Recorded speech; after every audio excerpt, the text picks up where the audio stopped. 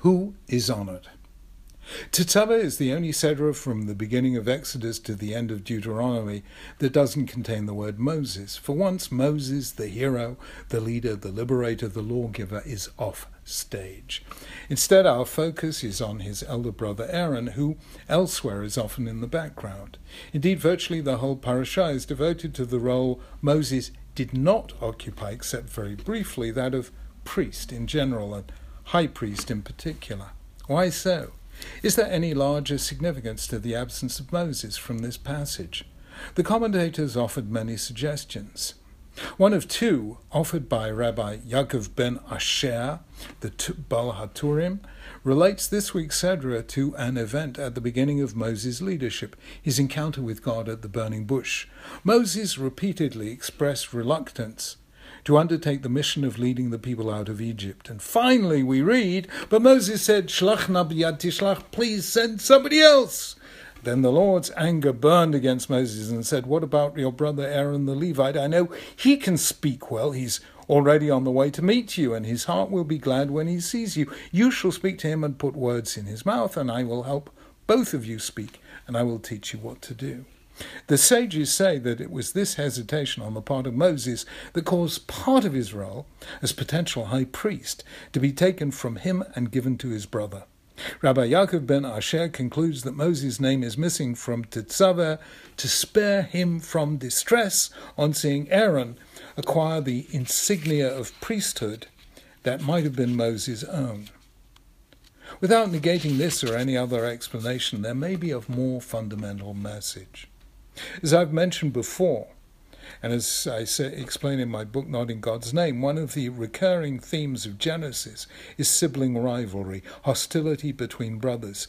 This story is told at ever-increasing length 4 times, between Cain and Abel, Isaac and Ishmael, Jacob and Esau, and Joseph and his brothers. And there's an identifiable pattern to this set of narratives, best seen in the way each ends. The story of Cain and Abel ends with murder, fratricide. Isaac and Ishmael, though they grow up apart, are seen together at Abraham's funeral. Evidently there had been a reconciliation, though this is told between the lines, not directly in the text. Jacob and Esau meet, embrace, and go their separate ways. Joseph and his brothers are reconciled and live together in peace, Joseph providing them with food, land, and protection. Genesis is telling us a story of great consequence. Fraternity, one of the key words of the French Revolution, isn't simple or straightforward. It's often fraught with conflict and contention, yet slowly brothers can learn that there is another way. And on this note, Genesis ends. But it isn't the end of the story, because there's a 5th chapter, namely the relationship between Moses and Aaron. And here, for the first time, there's no hint of sibling rivalry. Some develop later. We see this in Bamidbar chapter 12, but that was resolved by Moses' humility. What we see with Aaron and Moses is the brothers working together from the very outset of the mission to lead the Israelites to freedom. They address the people together. They stand together when confronting Pharaoh. They perform signs and wonders together. They share leadership of the people in the wilderness together. For the first time, brothers function as a team, with different gifts, different talents, different roles, but without hostility, each complementing the other. And this is conveyed by the Torah in 2 striking phrases. The first is in the passage that I just cited. God says to Moses, Aaron is already on his way to meet you, and his heart will be glad when he sees you. How different this is from the tense encounters between brothers in Genesis. Aaron, we might have thought, might have many reasons not to rejoice on seeing Moses return. The brothers hadn't grown up together. Moses had been adopted by Pharaoh's daughter and raised in an Egyptian palace, nor had they been together during the Israelite sufferings. Moses, fearing for his life after his assault on an Egyptian taskmaster, had fled to Midian. Besides which, Moses was Aaron's younger brother, and it was he who was about to become leader of the people, always in the past. When the younger has taken something the elder might have believed belonged naturally to him, there was jealousy, animosity. Yet God assures Moses, when Aaron sees you, he will rejoice. And so he did.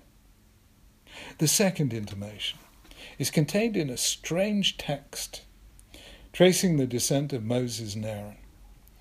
It says, Amram married his father's sister Yocheved, who bore him Aaron and Moses. Amram lived 137 years, and then it says, it was this same Aaron and Moses to whom the Lord said, bring the Israelites out of Egypt by their divisions. They were the ones who spoke to Pharaoh, king of Egypt, about bringing the Israelites out of Egypt. It was the same Moses and Aaron. The repeated phrase, it was this same, is emphatic even in translation. It's also all the more so when we note two peculiarities of the text. The first is that the phrases, though at first they sound identical, in fact place the names of the brothers in a different order. The first phrase says Aaron and Moses, the second Moses and Aaron. Even more singular is the grammatical oddity of the phrase, because both times the third person singular is used. Literally, they read, he was Aaron and Moses. He was Moses and Aaron. The text should have said they.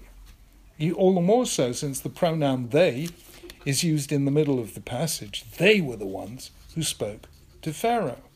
The unmistakable implication is that they were like a single individual. They were as one.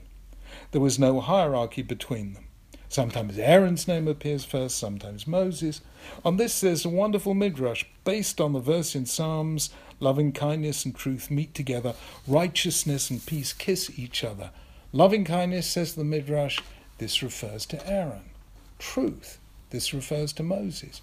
Righteousness, this refers to Moses. Peace, this refers to Aaron. The midrash brings proof texts for each of these assertions, but we understand them immediately. Moses and Aaron were quite different in temperament and role. Moses was the man of truth. Aaron was the man of peace. Without truth there can be no vision to inspire a nation, but without peace there will be no nation to inspire. Aaron and Moses were both necessary. Their roles were in creative tension, yet they worked side by side, each respecting the distinctive gift of the other. As the Midrash goes on to say, and he kissed him. The brothers kissed when they met. This means each rejoiced at the other's greatness. A final Midrash completes the picture by referring to this week's parashah and the vestments of the high priest, especially the breastplate with its Urim and Tumim. His heart will be glad when he sees you. Let the heart that rejoiced in the greatness of his brother be vested with the Urim and Tumim. What a profound midrash. It was precisely the fact that Aaron didn't envy his younger brother, but instead rejoiced in his greatness that made him worthy to be high priest. And so it came to pass, measure for measure, that just as Aaron made space for his younger brother to lead, so the Torah makes space for Aaron to lead. That is why Aaron is the hero of Tetzaveh, and for once he isn't overshadowed by Moses. Ezehu Mechubad, asked Ben Zoma, who is honored? One who honors others. Aaron honored his younger brother, and that is why Moses, not mentioned by name but by implication, is told in this week's Sederah, make sacred garments for your brother Aaron to give him honor and splendor. To this day a Cohen is honored by being first to be called up to the Torah that Aaron's younger brother Moses gave to the Jewish people.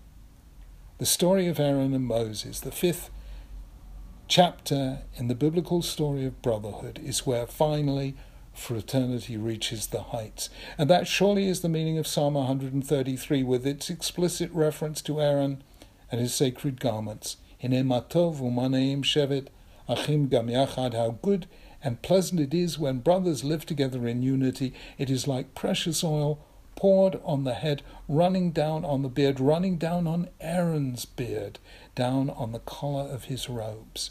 It was thanks to Aaron and the honor he showed Moses that at last brothers learned to live together in unity. Shabbat Shalom.